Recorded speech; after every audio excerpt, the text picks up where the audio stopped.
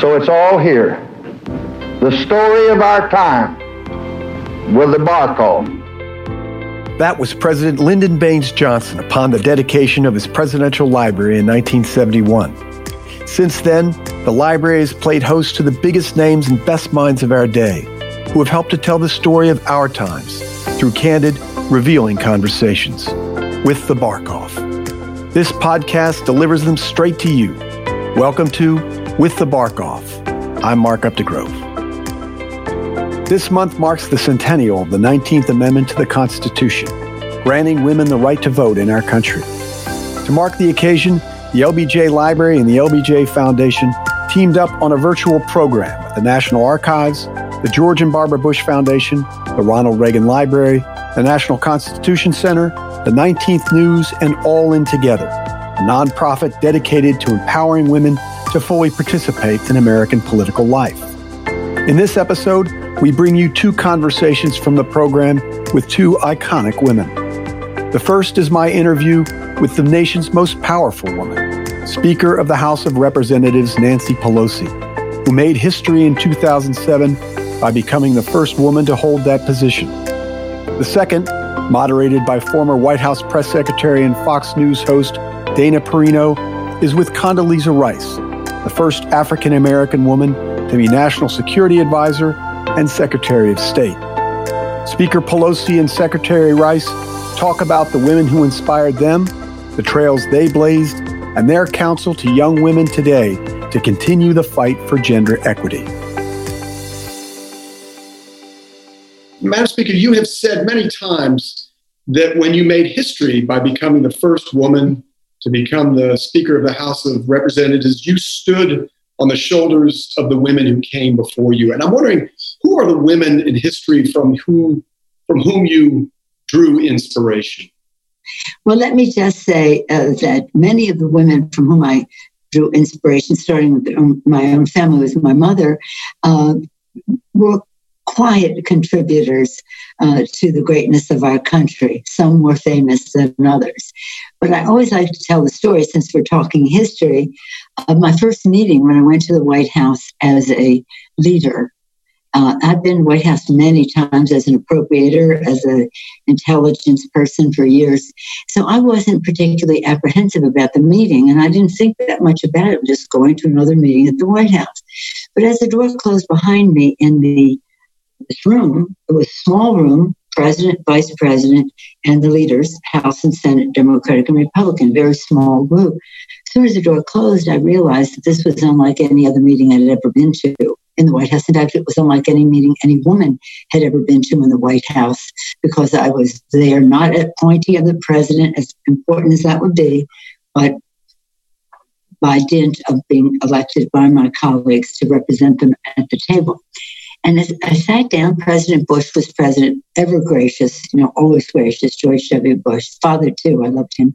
But this was George W. Bush. And as he was welcoming me as, a new leader coming to the table, this or that, I felt very closed in at my chair, very closed in my chair. I never felt anything quite like it. And all of a sudden, I realized that on the chair with me was Susan B. Anthony, Elizabeth Cady Stanton, Lucretia Mott, Sojourner Truth, Alice Paul, you name it. They were all there on the chair with me. And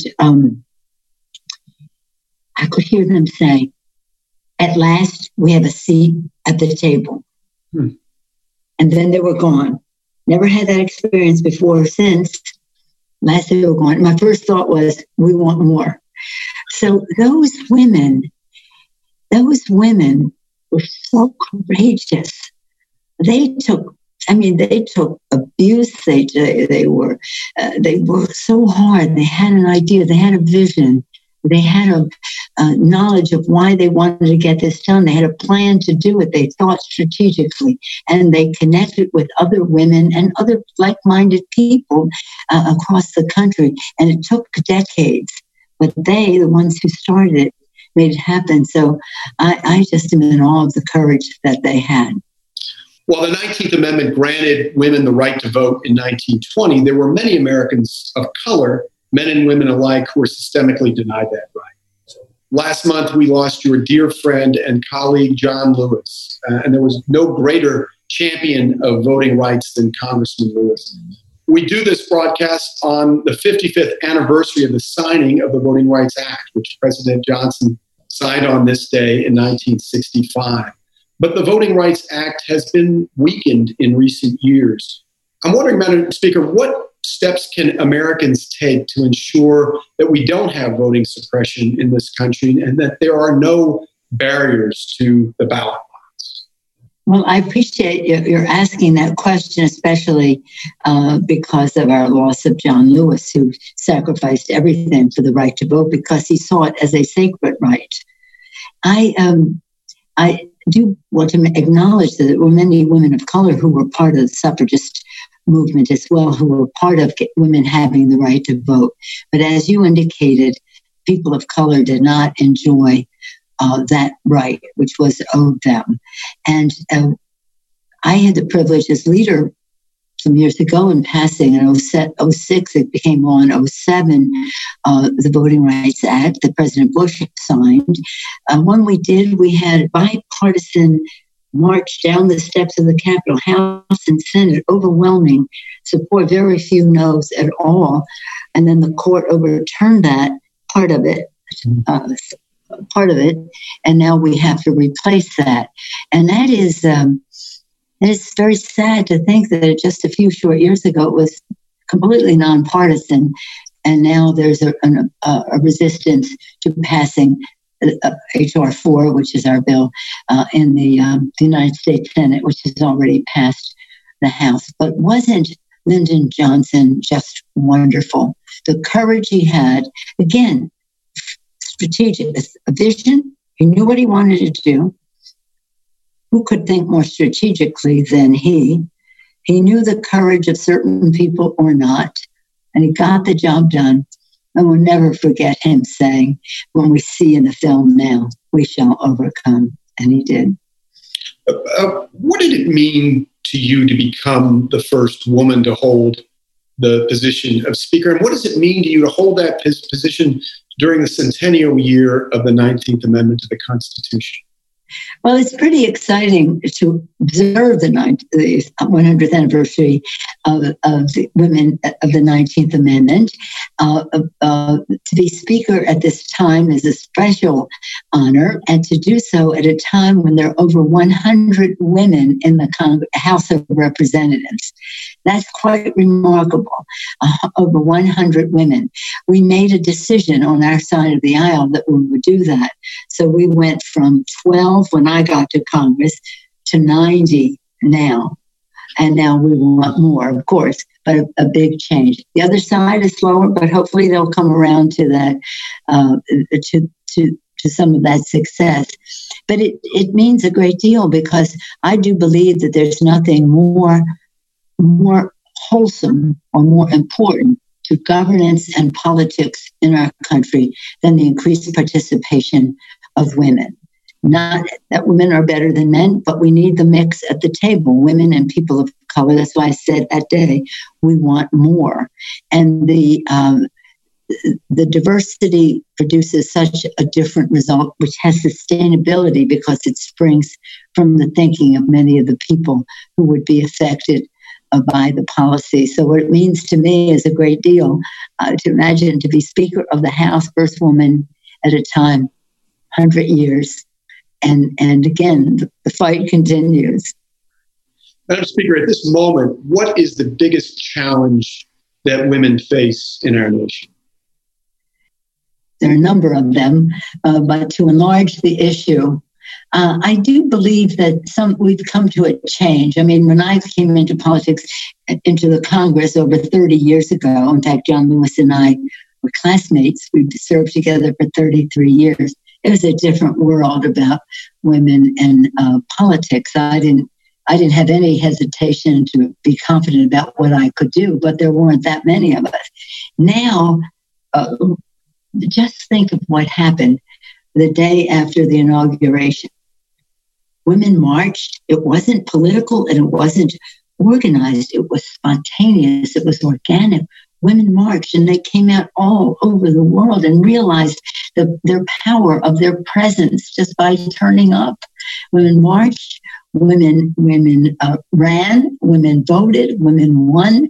We have over 100 women in Congress.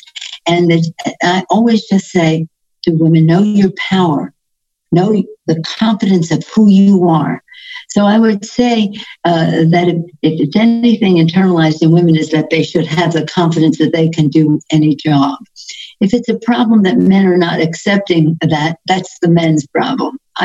That's your problem, And what's encouraging, though, is that fathers of daughters, I just met your beautiful daughter, Bella, and the confidence that dads have in their daughters is something that is different. Not that dads didn't have confidence in their daughters, but they were protective and this or that. Now dads think their daughters can do anything. So that's a big plus. And so sons are raised to have that same kind of respect. But there are still obstacles out there. And again, they will be overcome. But it does just take the confidence that women should have and what they could do. So I said, take inventory of who you are. There's nobody like you.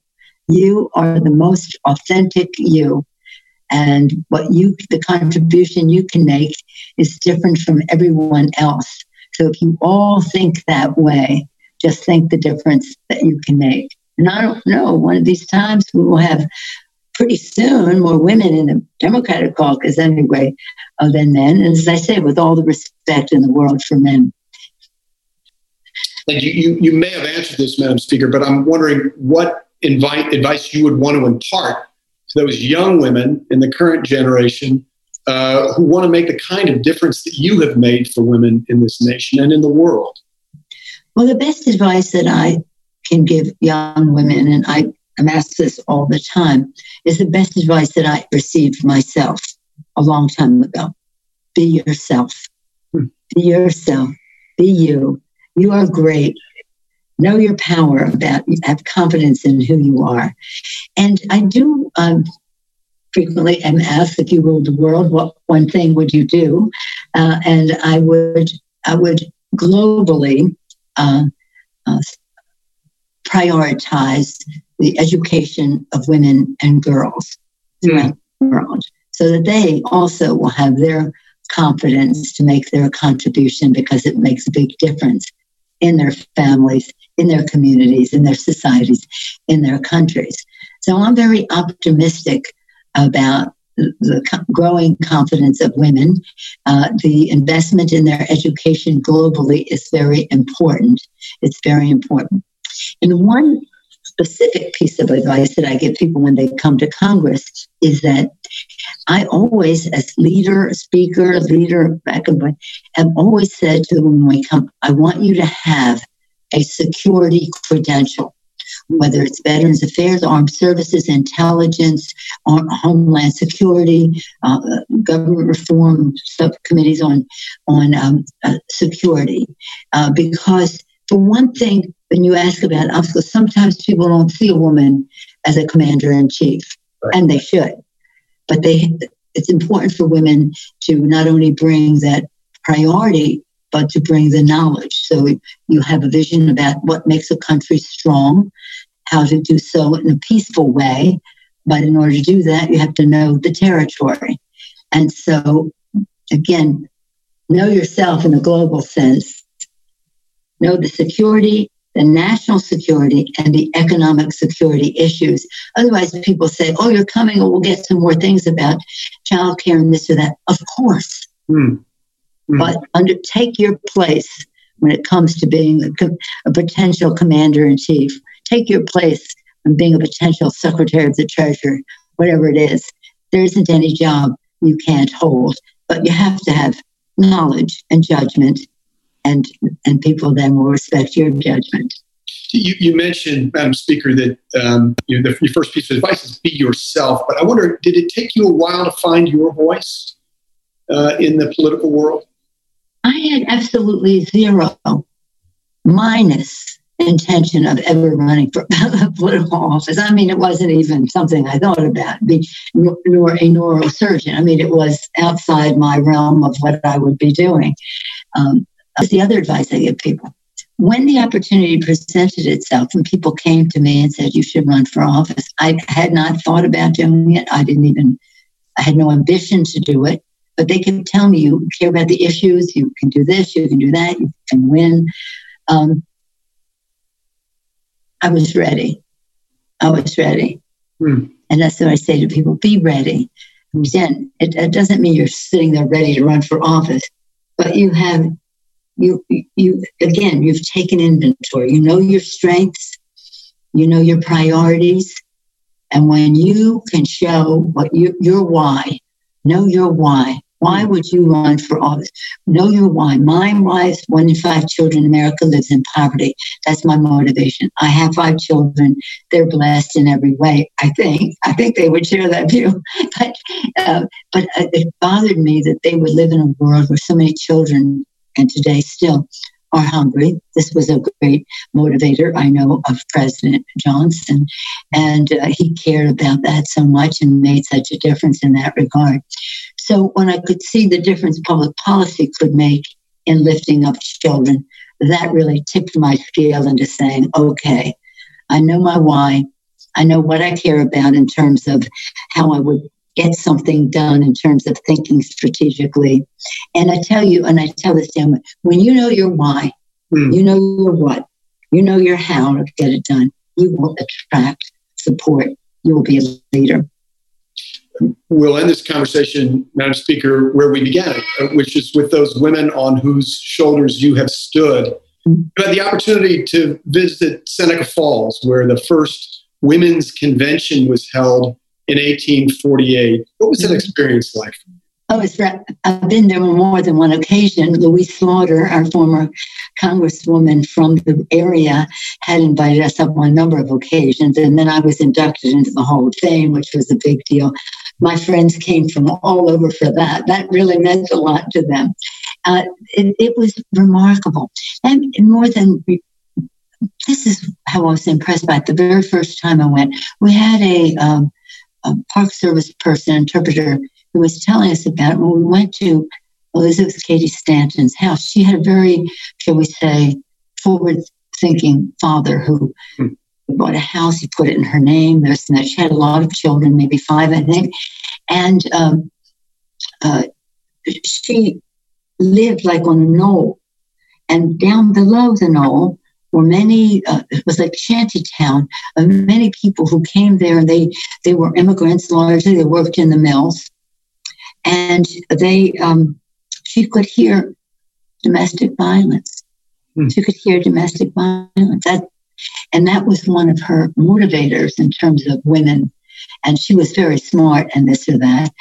So that was something where a personal experience and a family that encouraged her, respected her, was a blessing to all of us. And then she made such a difference with her thinking, and she couldn't travel so much with all those children, but she could convey her thinking to others. And of course, there was the Seneca Fall conference, which made such a big difference.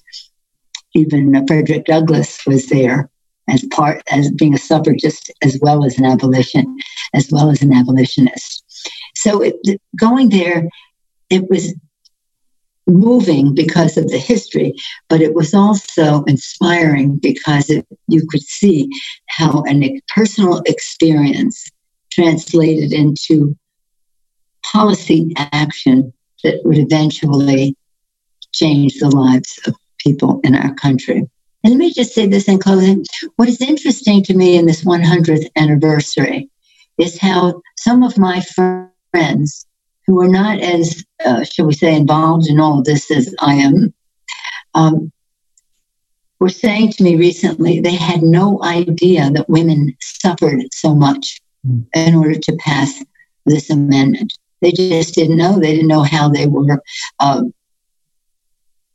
just cast aside by their families, how they suffered even bad treatment at Alice Paul. They didn't know any of it. They just thought it was like a movement. They didn't realize that people paid a price. People paid a price. So that awareness, it makes the triumph even greater. And when you think back to what they did, who has the courage now? Leave home? That was like, there's no way you can leave home without a man accompanying all that. Madam Speaker, we thank you for joining us for this keynote conversation, and we thank you for your remarkable service to this nation. Thanks so much. I thank you, and I thank all the organizations who are involved in putting all of this together. Thank you for celebrating something that has helped America reach its value and concern for equality and justice in our country. Thank you all very much.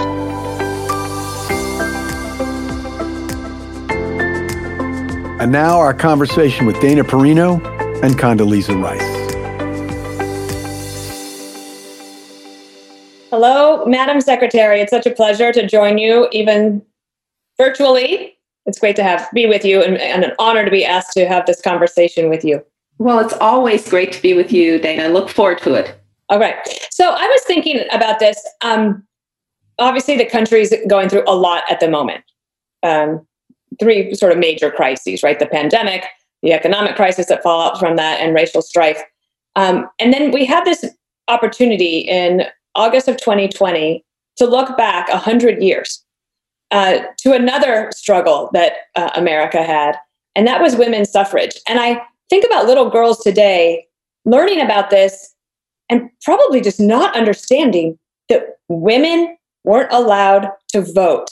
And historically, just for some context, what was it like for America going through that time? Well, it was a time that was another one of those inflection points when America was asked to prove that it was going to be true to its founding and true to the great high promises of the Declaration of Independence and the Constitution. Now, to be sure, when the founders, the framers, created the Constitution, it was all men being created equal. And I doubt that they thought about the idea that women were created equal too. But the wonderful story of America has been a story of slowly but surely including more people in We the People. And so 100 years ago, people like me and people like you were finally included in We the People. And so I just think it's so great that we have a chance to celebrate this 100-year anniversary of another one of those important inflection points where more Americans became a part of We the People. And did what America go through 100 years ago, how did that manifest around the world? Was there a push from, I know, of course, in the UK, or in England, there was the big push. Was that sort of happening simultaneously? And then what from there has continued in terms of helping women around the world be able to have these kinds of rights? Well, the fact is that you can only deny people their rights for so long. You can deny them, but they will continuously fight for them, struggle for them, and eventually they will win. And I think that's the story of women's suffrage. And the interesting thing is we tend to think that global messages are confined to our time, that because of the rapidity of communication now, the fact that you can know what's going on in a remote part of the world in very, very quick order, that's when global messages spread. Well, actually, global messages have been spreading for centuries because word would get out, so to speak, that those women in the United States were fighting for their rights. And this would empower women in other places. And in fact, the women who led the suffragette movement actually thought of themselves as the vanguard of a movement across the known world. And by the known world, I really mean, obviously, it was still not possible in colonial territories or the like, but they saw themselves as a vanguard for women in other places. And they drew power from each other as the struggle spread across the globe. The fact is that struggle is still underway. We see places across the world where women are still not equal, where women are still second-class citizens. Dana, I spent a lot of time in the Middle East, and the suffrage movement that had swept the United States and brought to power women in elected office and made possible women secretaries of state. I found myself in Kuwait in 2005, 2006, talking to women who were running for office for the first time in Kuwait. And so this is a struggle that goes on. In some places, by the way, the right to vote doesn't necessarily mean that the vote matters. And so that's the other struggle that's going on in places. I'm smiling because that was the anecdote I had remembered that I was going to ask you about. I think it was 2006. We were in Kuwait, and President Bush had a little time on his schedule before his next event. And he had a choice. He could go see the Little League team, or he could go visit with the women from Kuwait who were the first to have ever run for office. And so I was in the room with them just before he came in, and they were so nervous to meet him. And when he came in, he gathered them around and he said, "I am so proud of you." And they said, "But we lost. All of us lost our first race." And he said, "I lost my first race too." Yes. And I wonder about, as sort of populism and nationalism takes hold around the world, what about those other countries? And does America and American women, do we still have a responsibility to try to help others who haven't had such an opportunity yet? My view, my strong view, is that we are so blessed in the United States to have the rights that we have. But our work will never be complete until those rights are truly universal. If we believe they're universal, then we have to fight for them for everyone. And I know we're going through a difficult time right now. And people say, well, do people still look to the United States? I can assure you, people still look to the United States as a place where we fight for our rights, we believe in our rights, and that is inspiring to people across the world.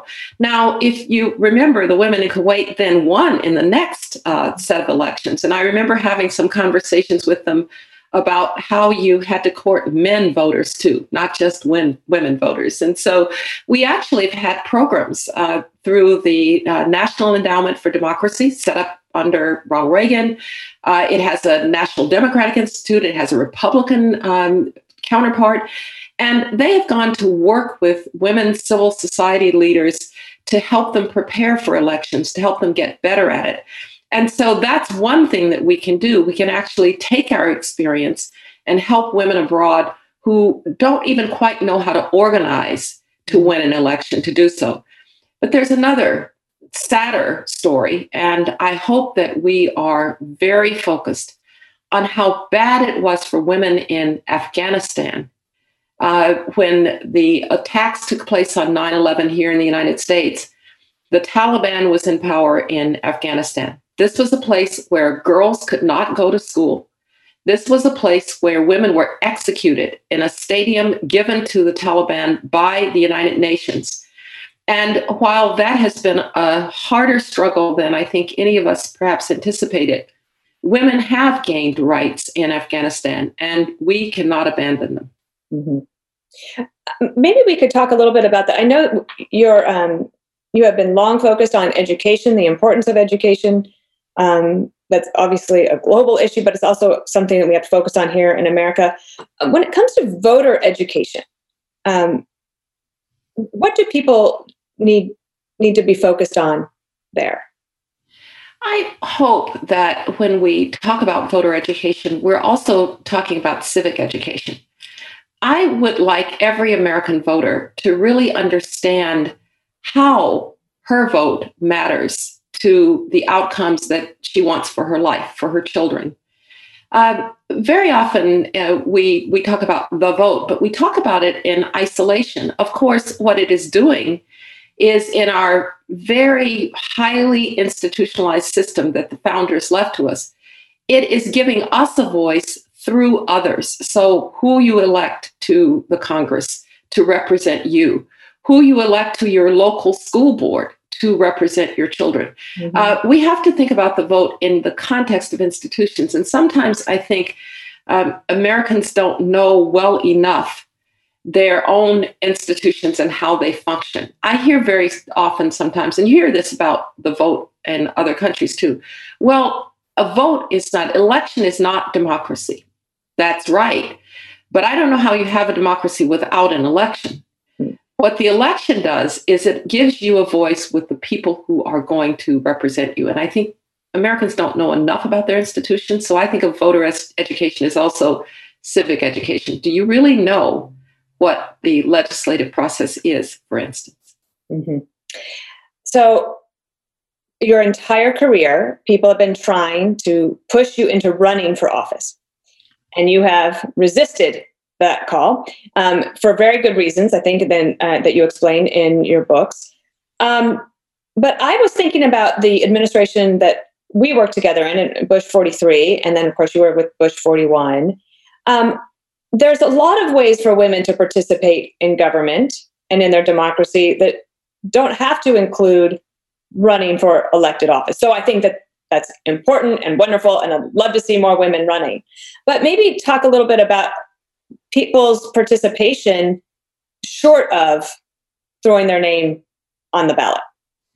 Well, you're absolutely right, Dana. First of all, let me just underscore what you said. We need more women to run, and we need them to run across the political spectrum, because one of the things we have to remember is that women's issues, so forth, are America's issues. And so to the degree that women are really a part of the process, it's going to matter.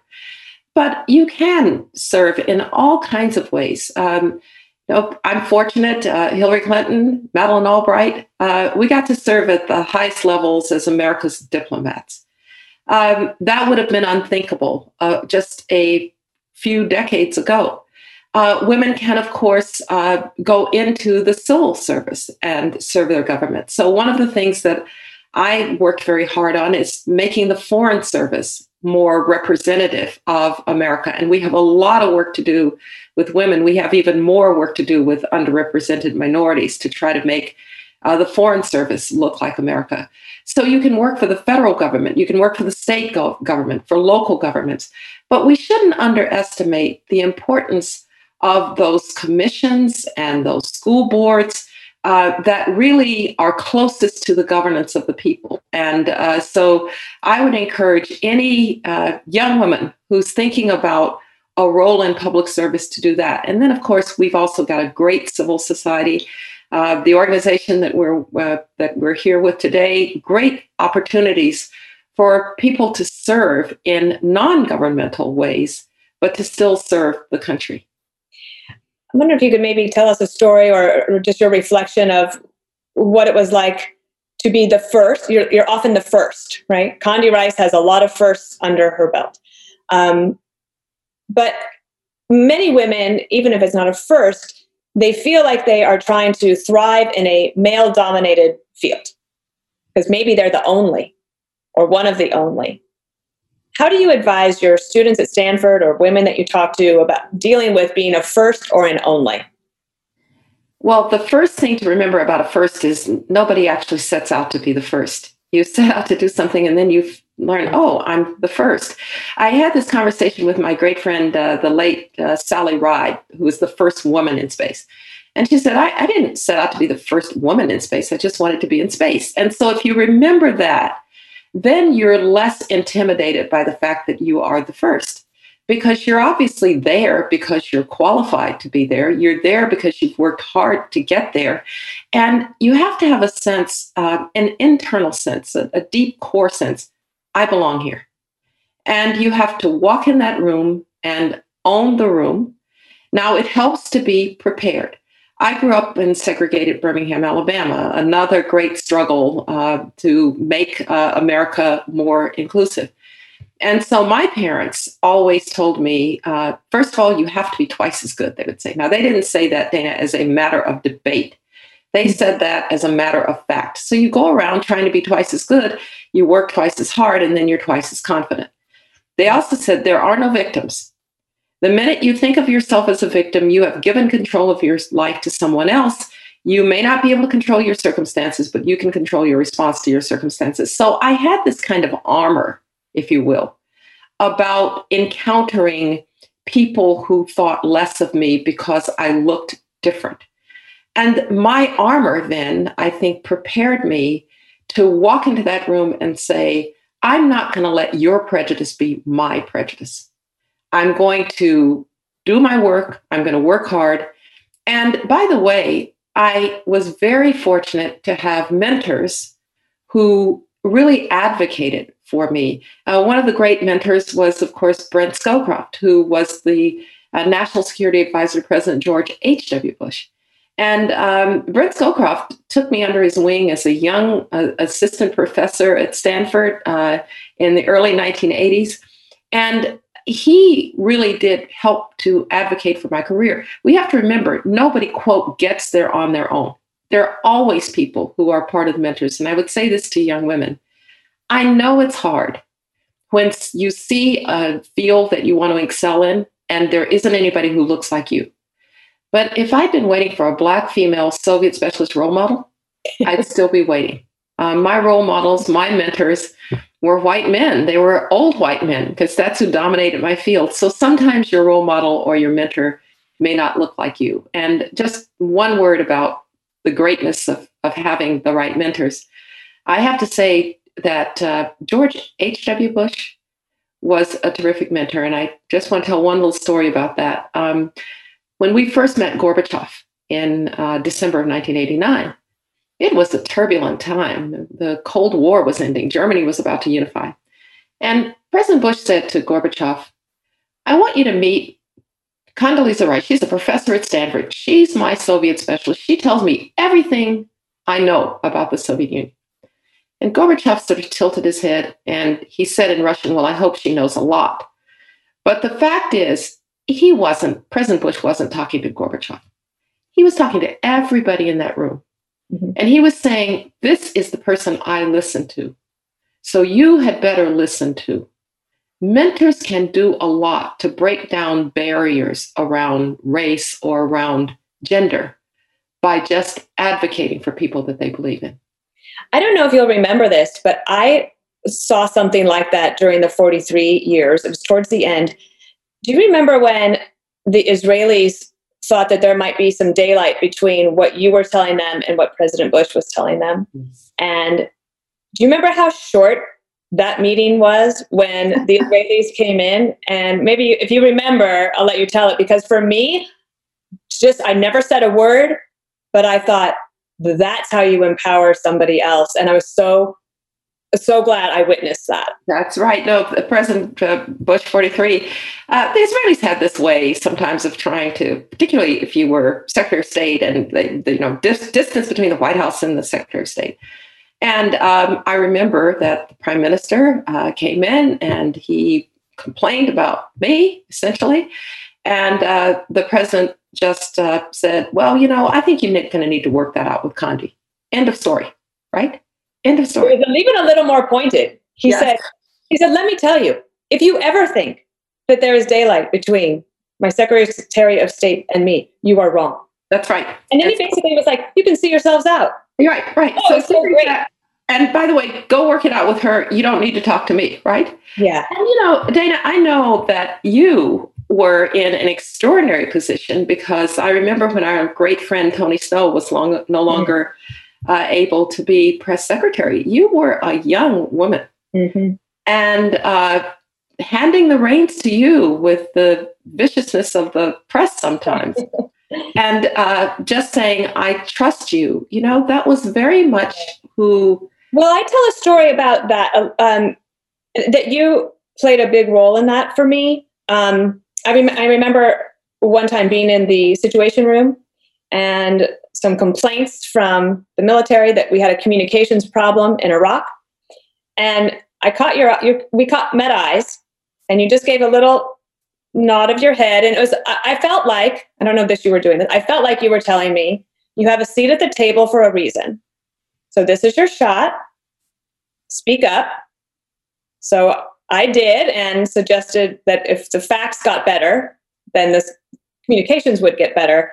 But also, in meetings when I knew I was going to have to go take press questions, complicated, national security, say this, say that, say that. And several times you would say, I'll walk with you. And then you walked with me from there to my office and said, this is how I might say it. And I want to thank you publicly for that. But I also think it's a great example of what women can continue to do to help one another through mentorship and support. As we mark this amazing 100th anniversary. My great-grandmother was in Wyoming. She was the first in our family to be allowed to vote. They had homesteaded in the late 1800s. And of course, rural America wanted those women to vote, and they got that. But it's just a real pleasure. And I think the only thing that we can ask, and I'll give you the last word after this because we're going to wrap it up, is that in order to keep it going, we have to help one another.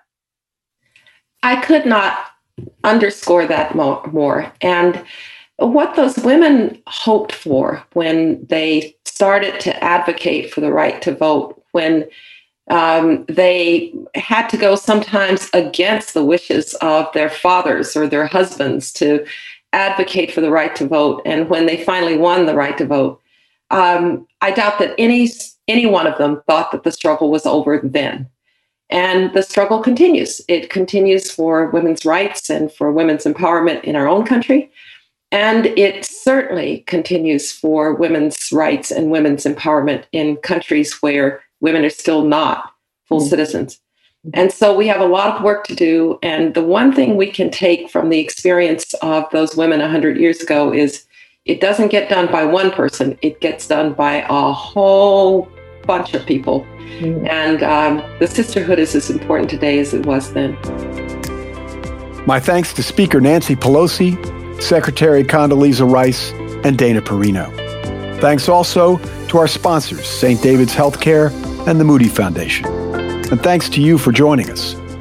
If you've enjoyed this episode, subscribe, rate, and review us on Apple Podcasts, Spotify, or wherever you listen to your podcasts.